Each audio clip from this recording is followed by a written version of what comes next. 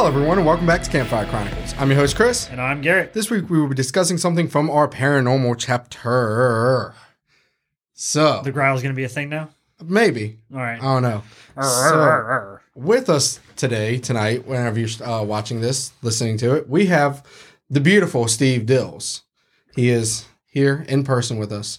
Hey, everybody. So, tell us kind of about you. What's your ties? By the way, we're doing Hanover Tavern. I forgot to mention that. Yeah. Yeah, we are discussing Hanover Tavern. We've been hinting at that episode for a while, and Steve in his busy schedule, he finally found some free time to make it over here to Chris and I, the Scrubs. Yeah, now that he's all bigwig, popular TV star, so kind of a big deal. No, It's okay. You're helping us out, though. You're helping us out. So, tell us about yourself. How you get into the paranormal field, and what's it like to be in the life of Steve? It's weird.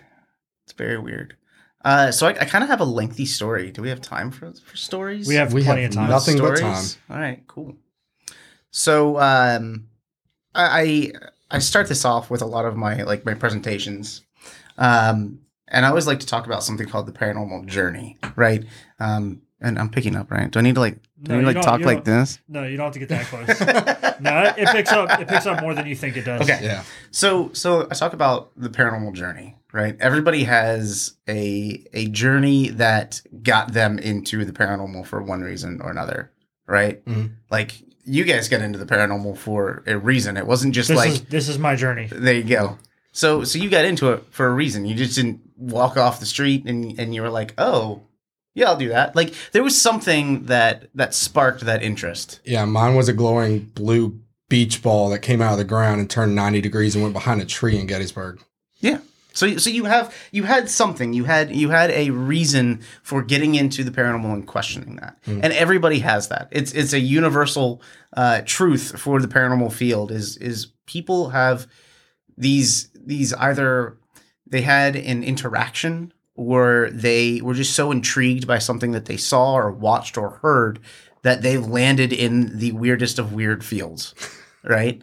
And so mine started when I was really young. I actually moved to Richmond, which is where we are, everyone. We're in Richmond. So I moved to Richmond kind of on a career whim. That was not by my choice. So I was born in New Jersey, grew up outside of Philadelphia in Pennsylvania. And my father, also Steve, had an opportunity to move down to Virginia for a position that was head of research and development for a department here for a company now known as Pfizer. Okay. So Pfizer as in the like vaccine? Advil. Yes. The ones that Pfizer do is the in vaccines? Yep. Oh.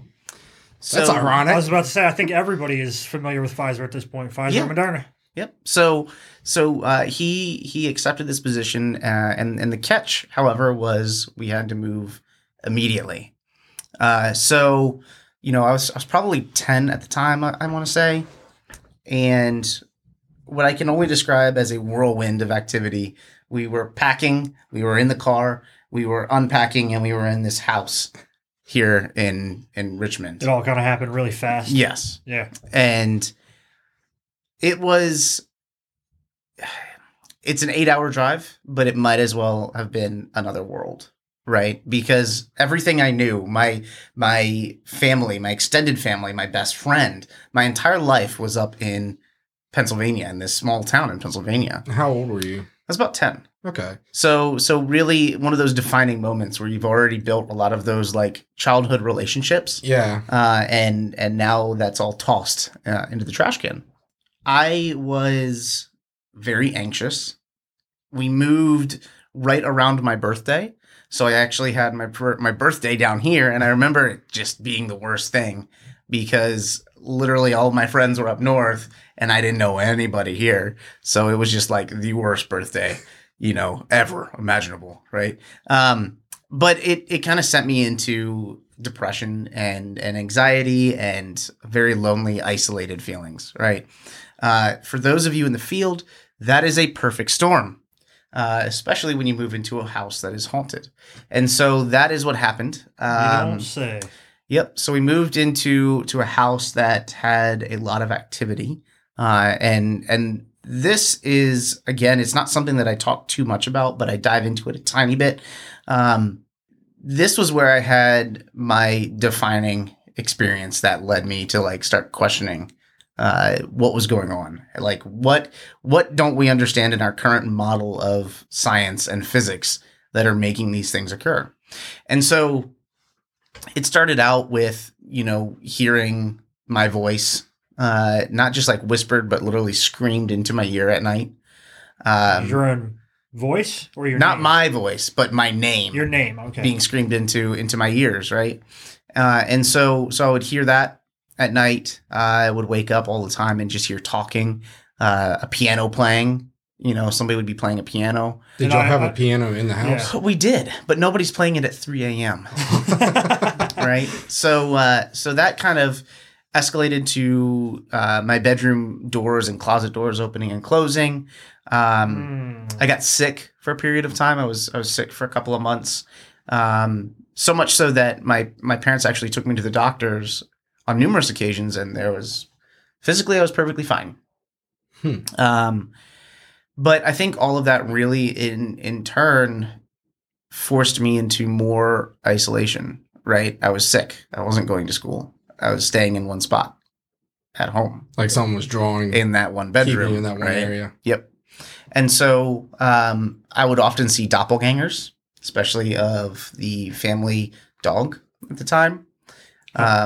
See him like I would be outside and I'd see him come around the corner of the front yard. And we lived in a neighborhood, so that was definitely like a no-no. Like, if the dog's out there without a leash and there's all these cars driving through the neighborhood, he's just going to get hit. Yeah. So, I'd yell at him to go inside, and he'd run around the corner as if he was going through the garage, and I'd run around, and he's gone. So I'd go inside, and on this particular occasion, I walked up the steps and entered into the living room, and my mom was sitting on the couch watching TV. And the dog, he was a Sheltie Collie, so he was a big dog. Mm-hmm. He was laying in her lap, asleep. It's also not a common dog. No, it's not. It's not something that you would just randomly you don't confuse. see multiple on the same street, especially that look the exact same. Yeah. So I'd go in and I asked on that particular time, I was like, oh, he fell asleep fast. And she's like, he's been sitting here for like a half hour, just sitting with me watching TV. So that happened on numerous occasions, and it wasn't just outside; it was in the house as well. Now, did your parents see anything, or was it just you? Or they did. This particular, whatever this was, and I don't want to title it, but this thing targeted me specifically. Very similar to you and your blue orb story. This really culminated in. I was taking a shower in their bathroom because they had the nice bathroom, right? And they had the door to it was one of those like clouded glass. So you could still see out, but it was kind of like very hazy. blurry. Yeah. So I remember I was taking a shower, finished up, and I looked and I saw like this big red orb in the bathroom. So I'm like what the heck, maybe my sister threw a balloon or something silly in there. So I opened the shower door, and there is this red glowing orb, like literally the size of a basketball, in the bathroom. And of course, I do what all 10-year-olds are going to do. I screamed my bloody head off. And so my parents hear me, and they start running upstairs. And I guess right before they breached the door to the master bedroom, it flew out of the bathroom and took a right into their walk-in closet. And so my parents come in, they're like, what's wrong with you? What's wrong with you? You look like you just saw a ghost. And I was like, it's in there. It's in the closet. Don't go in there. And so my dad is like, oh, I'm going into this closet. And I'm like, no. So he goes in the closet. Of course, he doesn't find anything. Of course, there's nothing in there. But that to me was like the scariest thing. At that time, I've seen definitely some different things since, but luckily we lived there for only 2 years. and this was towards the end. And so after that, we finally were on our way, packed up and moving. And that to me was a really big like question, right? An unanswered question, like what is going on? Why is this happening? The main part of your origin story. Yeah. I mean, that's really what got me into it. And so as soon as I could drive, I started going to these different locations. And then when I got into college, that's when I formed a team through a lengthy process. But formed a team, and that's where I kind of redefined why I was getting into the paranormal. And I have multiple reasons now, but back then the biggest reason was to help people. Because if, it sucks that you would literally go to school and you couldn't come home because you didn't feel safe in your own house. Right? That's supposed to be a safe haven. That's supposed to be a safe place for you to go home and relax. And to me, it was terrifying. And so, that sucks. Like, people don't deserve that. And so that's kind of why I started to dive into it more, is like, if I can use my experiences to help other people, why wouldn't I? Yeah. So it's kind of why I got into the paranormal. And then it morphed into like history and loving history and all that sort of stuff. It's funny because it's one of those taboo things where a lot of people won't speak on it because they think that it's going to make them sound crazy. Mm-hmm. And having groups like your group kind of gives people a route to have their voice be heard. And, whether it turns out to be phony or real or whatever the case may be, it still gives them that route to be able to figure it out. Yeah. So when now, I'd say now, are you more like towards on like the scientific side of things, or are you like on like the spiritual side of things? Like where do you kind of fall in that lines? I mean, I don't want to label it, but I definitely lean more into the scientific side of investigating. That doesn't mean that I don't look at the spiritual or metaphysical side of things. I actually, on my team, there are a number of psychics and mediums. And so what we'll do is I'll try to take their skills, right, their skill set, and apply that in like scientific method, right? So we will partner up utilizing a lot of the devices that folks use, especially audio recorders and video, like camcorders,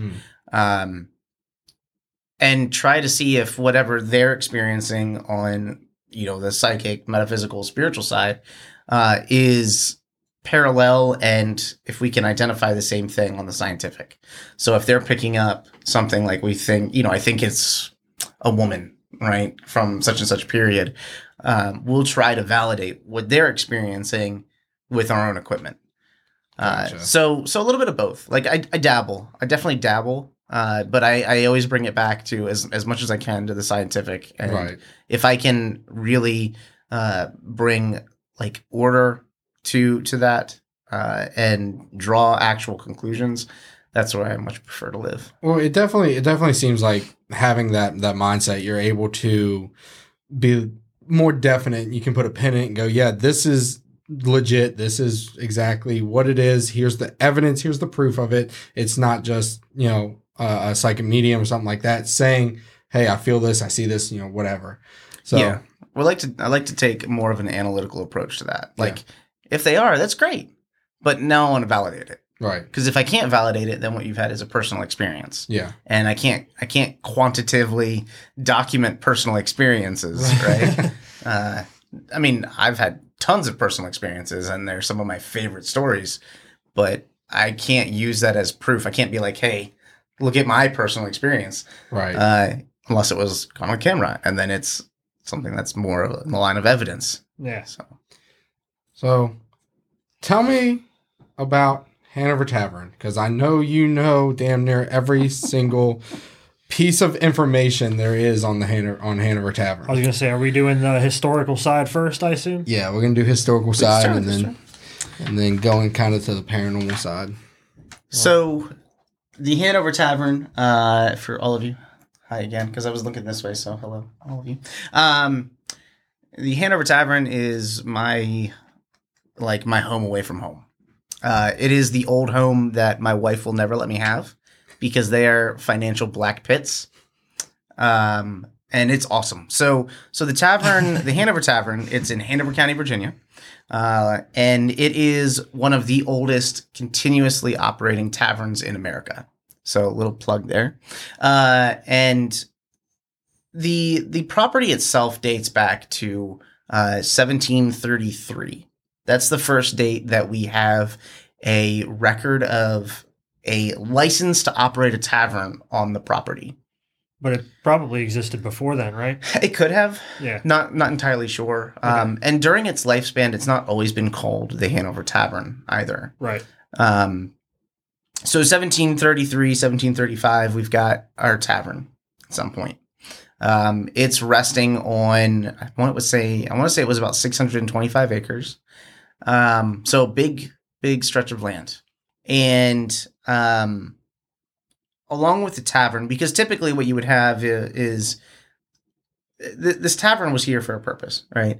The courthouse, the Hanover, what is now the historical courthouse that sits on the property, that land was kind of like designated for this courthouse. And so if you're going to have a courthouse complex at the time, you would have the courthouse, a jail, the clerk of courts offices, and then a tavern that would service everything. And so that is the typical layout of a county, like a court complex. And that's what we have. And everything there is still active except for the jail, correct? Yes. Okay. Yep. The courthouse is still used. It is the third oldest courthouse in America. Wow. And it's still used to this day. Now, it's more of like ceremonial things that go on in there. It's not actual, like, they're not going to hold a court day in the old courthouse. I don't know. I've had a couple court dates there. In the original one? The old one? I don't know if it's the original one. It's the building, if you're walking out of Hanover Tavern and up the stairs where the parking section is. Yeah. It's the one directly across from there. The small one? Pretty Super sure small? that backs up to the jail. No. Because there's two courthouses. There were. It's changed up now, but there were two courthouses. If you're looking at the jail, to the right-hand side of it, there are two buildings that were used for court cases. No, as it would well. be to the left-hand side of the, like, if you're standing in the parking lot of Hanover Tavern and looking across the street. Maybe.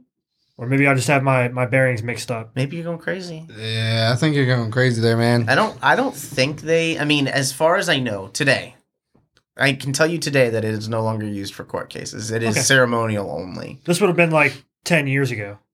So. Maybe. If you got put in the original one, you've been doing some wild shit. You doing something. I mean, I was doing some wild shit. Don't know that I want to know. Yeah. It's okay. We don't have to go there. We don't have to go there.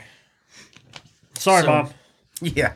So this courthouse today is ceremonial. And so the tavern stood there for a period of time, right? And that is the original tavern. All right, we call that the original tavern because it is not the current Hanover Tavern. The original tavern stood for just shy of 100 years. And we know from tax records that it was a smaller 1-floor, 1-story building. Now, a typical tavern at that time, the owners of the tavern would have also lived in the tavern. So consider that for a second, that it was 1 floor. So much And tight space. you're living in there with guests. So they decided that they needed to expand. And in 1971, they built a home. So they built the home portion of the tavern. 1971? 1791, sorry. Yeah, I was My dyslexia like- right there. I was like, This hey. next- I was like, wait a minute. I know there was a theater company that had it sometime. See, I was about to say, like, as recent as that? Yep. Yeah. No, 1791. So that's the home portion of the tavern. It was built in 1791. Sorry. And that's where the family lived. And the home Right. portion is huge. Yes. Yep. And so you have the home portion. Then the 1820s roll around and they decide that the original tavern is fairly derelict at that point. It had been standing for just shy of 100 years. And so they built the new tavern, which is the tavern we know today. Was it built on the same exact site, or was it kind of a different location? It would have. So a lot of people like to immediately assume that the old tavern like burnt down. There was a horrific fire or some destruction of some sort. We have no indication or records of that. So what more than likely happened is the old tavern just got old and worn down, that they started to build a new tavern, utilized whatever they could material-wise and property-wise from the old tavern, and then built the new one up. Okay. We actually don't know where the original tavern stood. We have no way of knowing, indicating, it's here, it's there, it's 100 yards over there, anything like that. We know it was in the immediate vicinity because that is how a county complex would have been built. But we don't know exactly where it is. Best guess is it's probably, I would say maybe close to 301 today. Because they would have put some space between the two buildings. They would have put right on top of it. I was going to say it more likely where 301's built probably was the area, speculation wise. Yeah. So you've got the new tavern, right? That's 1820s. And so for just about 10 years, both of these buildings stood side by side. It wasn't until the 1830s that they decided, hey, we should connect these buildings. So then they built a connector between the two. And so when you guys, you remember walking in and we walked up the hyphen, and then there was just 2 steps to lead into this building and 1 step down to go to that building. That was that. That's the connector to the two. So 1830s, you have the entire building finally connected. During its past, before we move up from the 1830s, the Shelton family owned the Hanover Tavern. It was Eleanor and John Shelton. And at that time, it was known as the E. Shelton Inn. All right, E for Eleanor. We've actually found a sign. I can't remember the name, but there's a museum in Atlanta that actually has the original E. Shelton Inn Tavern sign. Atlanta. Yeah. Don't know why it's down there. Yeah, I was about to say, how did it end up in Atlanta? Great question. But maybe somebody just passing through. I don't know. I have no idea. I'm gonna take this sign. But it decided to move down to Atlanta, and it's up in a museum down there. And so they sent us scanned in photographs of it, a copy of it essentially, so that we could recreate it. So today, if you go into the bar downstairs, like the dining room bar, we have a replica sign that's hanging over the fireplace. So when you go in there, and it doesn't say E. Shelton Inn now, it says Hanover Tavern, but the original would have said E. Shelton Inn. Gotcha. Okay, because I was like, I was trying to remember. I was like, man, a couple times I've been in there. I swore I would have saw it, but okay, yep. Now that makes sense. So it was definitely like a recreation. We're not allowed to have the original, and I think we should, but that's okay. So the cool thing about John and Eleanor owning this building is they had a daughter named Sarah Shelton, and Sarah married a man by the name of Patrick Henry. Mm-hmm. So hopefully people know who Patrick Henry is. I hope you guys know who Patrick Henry is. But God, I hope so. Patrick Henry worked at the tavern for a period of time. He was a bar boy and an entertainer, played the fiddle. And it is believed that it's at the Hanover Tavern that he found his passion for and his love for law. All right. So he would see when circuit court came through, he would, be entertaining and assisting all of those folks. And we think that that's where he found that passion. Well, I mean, that would make sense. You have these lawyers and, judges and whatnot coming through there. I mean, it would all make sense. Mm-hmm. So Patrick Henry, he stayed at the old tavern, not the new, the old tavern. And it's right across the street at the courthouse that he argued the Parsons cause, which was one of the sparks to the American Revolution. So very prominent figure there, right? And then, at that time, he was actually living at Scotchtown, which is right up the road. Mm. And he was also living at Scotchtown when he gave his famous "Give Me Liberty or Give Me Death" speech at St. John's Church downtown in Richmond. So they were that was very influential period of time. If you want to talk about like really tying all the places together, a young Patrick Henry would have attended church at Pole Green Church, where Samuel Davies set up the first reading room. Okay. And so Samuel Davies was a very fire and brimstone kind of man, and that's where Patrick picked up some of his stuff. His mom would bring him. Huh. Yeah, I did.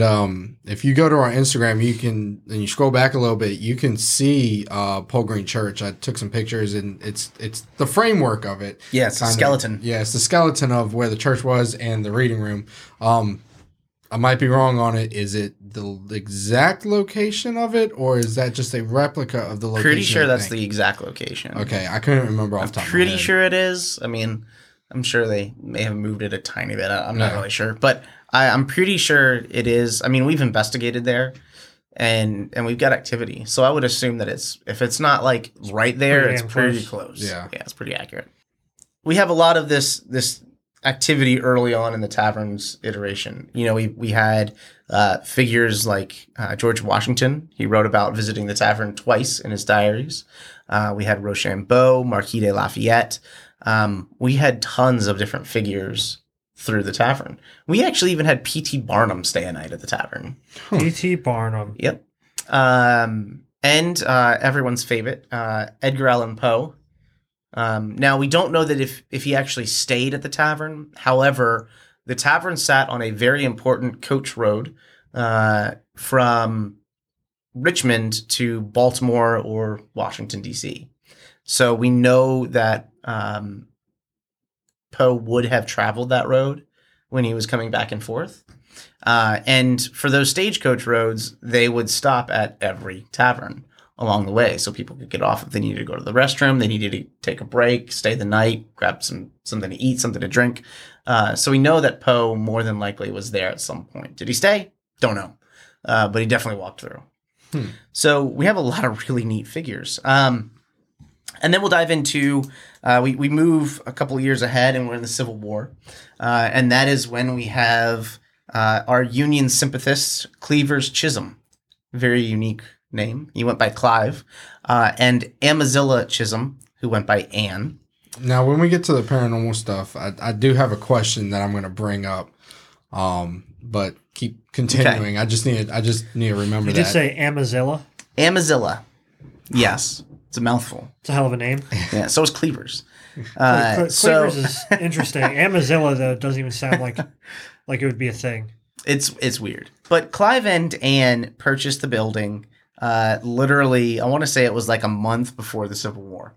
Right? So they buy the tavern and immediately are just smacked. Like, worst time to invest in a business is like literally right at the cusp of war. And so that happens. So they own and operate the tavern during the Civil War. Cleavers, or Clive, we'll call him Clive because it's easier. Clive was a Union sympathist, and the Union Army knew that. The Confederates did not know that. And so whenever the Confederates would come through, Anne would literally whisk her husband away into the bedroom and lock the door because they needed business. And so there was one story that Anne locked him in the bedroom and grabbed the closest white thing she could find, which was her nephew's underwear, his trousers, and she ran outside onto the front porch and was waving them as a sign of peace and that they were open for business. It was a very interesting period of time for them. Right. I'm just imagining this woman just grabbing this man. It's like, no, you're going to keep your damn mouth shut and you're going to sit in this room and that's where you're going to stay. And she was known for that. She was a very outspoken woman. Now, during that time period, she did have 2 daughters pass away during the Civil War.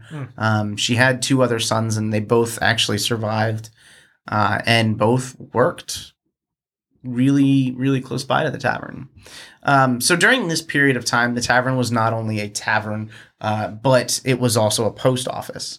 And there was no like formal post office. You would literally They'd drop your mail off at a tavern that was close by, and everybody would come and pick up their mail. I mean, it makes sense, like you said, like that was kind of on the Stagecoach Road. So, I mean, I guess that'd be a good way to get from spot to spot just by, dropping mail off there. So that was that. I mean, post office didn't have any infrastructure at the time. So they were just like, here it is.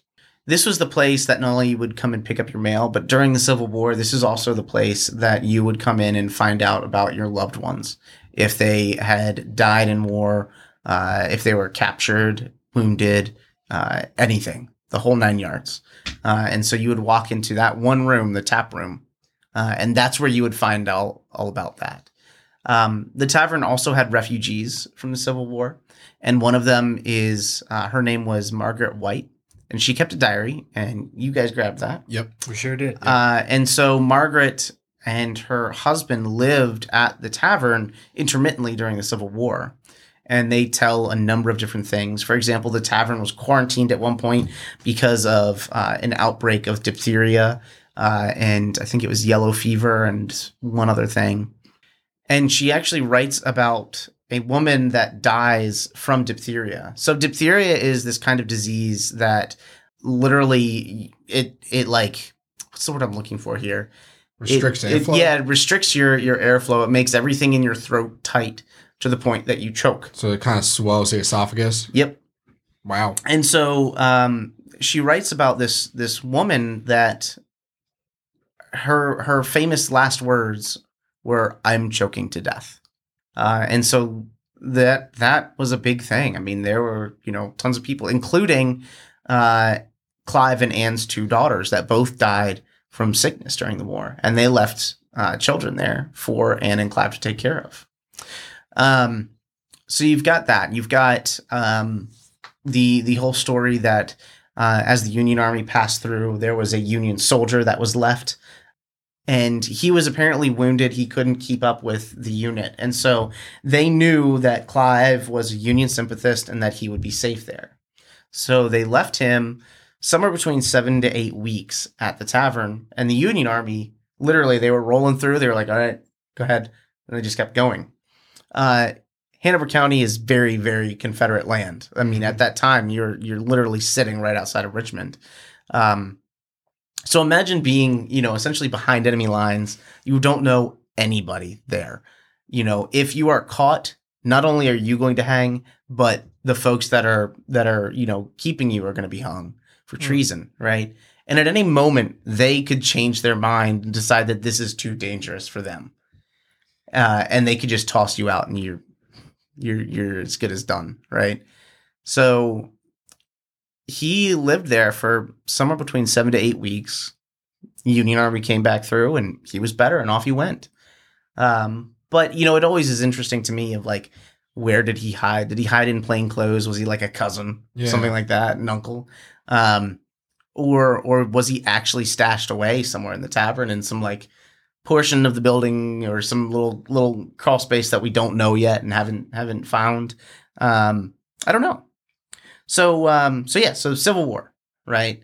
We also had Rooney Lee, Robert E. Lee's son. He drove by the tavern when he was wounded, and he actually was wounded up near Fleetwood, the Battle of Fleetwood. So that's another place that we investigate, is up in Brandy Station. And so we've got history that ties that place. That's literally an hour and a half away. Wasn't there an investigation like a couple weeks ago, or is it coming up? Yep. No, we had one. We had a paranormal. It was called the Paranormal Relief Project, and Transcend partnered with Spirit Guides Paranormal. And we hosted a free event for like first responders, cool. The people that had to work during COVID, especially the initial outbreak. So that was like a thank you to them, which was neat. Heck yeah. So we had Rooney Lee pass by and he was captured right down the road. So, I mean, we had so much history right there. Then the building, kind of falls into disrepair over time. And in the 1950s, there was a troupe called the Barksdale Theater Troupe that came down from New York. And they found the Hanover Tavern and had this whole idea that they were going to do dinner and a show. Unheard of before. There was absolutely nothing in America that had this whole concept of dinner and a performance, a play. So they found the building, bought it, and started renovating it. They built the theater that's in the basement today. It's been renovated since then, but but it's still the original, right? And so the Barksdale Theater Troupe, they turned the second floor into living space.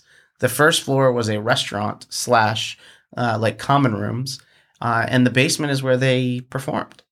And so in the 1950s, this is what they were doing. There were 6 of them that first came down, and then towards the end, it was just 3. It was the Kilgore families, Nancy and Pete and Muriel Macaulay. And there are still people. I met a gentleman just the other weekend that he recalls those days, and he was there as an actor. Oh wow! Yeah, during that time period, which is amazing. And so they ran this dinner and a show for a number of years. Again, the building, it's a historic building. It demands money, and so by the time that it reached 1990, it had kind of again fallen on its last legs. So that's when the Hanover Tavern Foundation purchased the building. And the first thing we did over the span of 10 years is dump $5 million into restoring the building. And that was just to make it safe enough for people to legally, for insurance reasons, legally be able to walk into the building. To make it structurally sound. Yep. So $5 million. Yeah, so it was expensive, Wow. and we still raise boatloads. We try to raise boatloads of money because that's how much it takes to keep the building operational. Was it Operational. more preserved. expensive because you guys tried to use original materials? Did you try to match everything up to Some of it they tried to, like some of the visible stuff. Some of it there was no way, Right. Because it wouldn't have met standards today, and so they had to do some extra bracing and that sort of stuff. as far as like the aesthetic look? Yeah, I mean, the They- majority of the tavern today, if you go and look around, the majority of it, even of the majority of the skeleton inside, is all original. All original? Yeah, the whole structure is just about original. There are a few braces here and there to keep everything together, but it's just about original. Impressive. So we bought the building in the 1990s, and we've kind of been rolling with it ever since. So your favorite room has just now been put together, correct? Yes. Which is what you said was the That's tap the tap room and cage bar. So, and you guys can always tell me to shut up if I'm talking too long. But No, you're fine. This is your show. We're just here to listen. So my favorite room is one that was just recently completed renovation in November of 2020, and that was the tap room / cage bar. Oh look, Jillian. Hey Jillian, I just followed you 11 minutes ago. Thanks for the follow. Thank you, Finally. Jillian. Yeah. Thank you. No, Do you I know love you. Jillian? Yeah, that's a friend. Yeah. Good friend. Thanks. And why didn't you do it first? Ooh. I'm just kidding. So the tap room and cage bar, right? So when the Barksdale Theater came in, they actually turned this room into a lobby and the cage bar into bathrooms, a men and women's bathroom. And so when the foundation purchased the building in 1990, what are we looking at? Oh, look, there's messages. So long ago. Like, Yeah. Aww, Yeah. that's cute. I love you. No, I love you, Garrett, though. Nope. That's cute. That's okay. So we started restoring the building, and we started doing some excavating. And the first thing that we found in this particular portion of the building was the original cage bar, literally encased in the wall. And so that was an amazing find. Like there are very few original cage bars that are still intact and still there. So to find that in the wall was amazing. You don't love me, Chris does. She ain't wrong. The cage bar, and I keep on trying to ask you this question, but I keep on forgetting. But the actual cage itself was behind drywall, right? Yes. How did y'all know that was there, or did y'all just go We on a knew whim? that would be where that bar would have been from the 1860s. And so it was also, it had been literally slapped together as a bathroom. So that was one of the first things to go. And so when they were pulling down the drywall, lo and behold, there's the cage bar. We didn't know that that was sitting in there. Yeah. We just knew that there would have been a bar in that area. So to find that was one of the coolest things. It's just wild to me that like some guy with a hammer or whatever, you know, was destroying pulling all this drywall down, and all of a sudden it's like, oh, that's not normal. Yeah, so it was awesome, and for many years it sat as the cage bar. We left the doors. They put up a black curtain and plexiglass over everything, and that's how it sat up until the end of 2019. So 1990-ish to 2019, it sat behind plexiglass and this black curtain, because inside we still had the bathroom tile and there was still pipes. You know, the sinks and everything were removed, but we still had all those pipes and caps and everything, and it was not a usable space. Right. So in 2019, I formed this whole idea of a fundraiser called Raise the Bar at Hanover Tavern, and proposed it to our board. They were fine with it.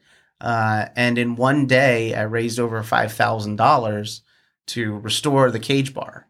Hell yeah. So we actually did a lot of it ourselves, because we have a number of board members that are very proficient at first antiques, and they have a bunch of antiques, but second, historic building. And so the majority of the work was actually done by our executive director, David Deal, and some of the other board members, which was great, because that was really, really easy. You know, that was things they already knew how to do. Some of the material, like we actually got original old wood flooring from a home that had been taken down in Williamsburg, and they kept the wood to sell. So we actually have original, like, period wood from that time. How expensive was that? Those folks were actually really kind and donated it to us. Oh, wow. Yeah, they donated a good portion of it, and then we bought a tiny bit more. But they were able to donate a good chunk of it. Nice. So we started restoring that. The part of the cage bar that they sawzalled into a door to the bathroom, we were able to restore and attach. And so today we have a 1860s bar. Cage bar, and a cage bar. So a cage bar, what that is it is literally a cage. And during this period of time, travelers would come and stay at the tavern, and they would get a drink, then they'd go to bed. The issue with that is a lot of them wanted nightcaps. So they would wake up in the middle of the night, and they'd come and drink all of your liquor. So the solution to that was building this cage bar, where when the bar was open, they'd lift this whole cage up, they'd prop it open with like a piece of wood or something, and they'd serve. At the end of the night, they would remove it, drop the bar, drop the cage, and then lock it up. That way nobody could steal any of your liquor. Smart. Yeah. So that is what a cage bar is. And then again, this is where they handled all of the mail. So you come in there for the mail, you come in there to drink, to eat after court, and to find out if a loved one had perished during the war. And y'all found the original mail slot as well. Yes. Also, right? Yeah. And that is a 2020 find, that original mail slot. It's just wild to me that y'all are still finding stuff in this building after how many years. And I don't know. It just seems weird to me that like you can have this building and it's been touched by so many people, and you're still like, oh well, yeah, that's there now. Yeah, didn't know that. It was there. awesome. It was super amazing because we knew that it was used as a post office. We have documentation of that. In fact, one of Clive and Ann Chisholm's sons, he went on to be the postmaster for the Hanover County Complex, which means he worked in the tavern. So we know that there was a post office there. But to actually find the original mail slot from that time period was awesome. You know, hand cut in, hand carved, and everything. And then on the other side, because, I mean, if we talked about like reconstruction and how all of that looked, We could talk about ghost lines that we found, paint beads, and original colors, original material. So we knew what material. I mean, for example, the bar top is original. It was just painted over 7 layers of paint. And so we didn't realize that it was the original bar top. We just thought it was just a piece of wood smacked in there. And so when we started sanding and scraping all that down, we were like, oh, okay, wow, this is an actual bar top. So we found a lot of this really cool architecture and design that taught us the next step. It's like literally when we were doing this renovation, the bar was telling us how it was built. Because we found the original board with original nails, so we knew how big the boards were. We knew where the nails were. We knew how far spaced apart. They had an original bead line. We knew where the paint ended, which means that there was like a board at the bottom.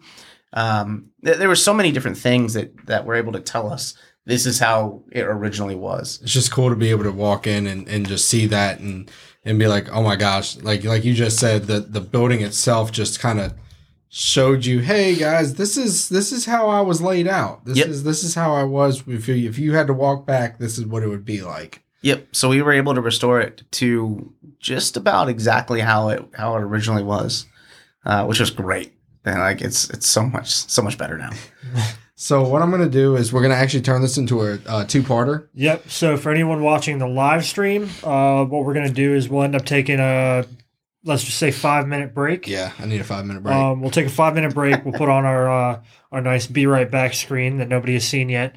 And then for as far as anybody who is just listening and not joining in on the live stream or watching on YouTube, you're going to have to wait until next week. So not this coming Saturday, but the following Saturday for the part 2 to come out on Spotify or any listening platform. So another reason to watch our live stream on Twitch every Wednesday at 7 or to check us out on YouTube and give us a like and subscribe.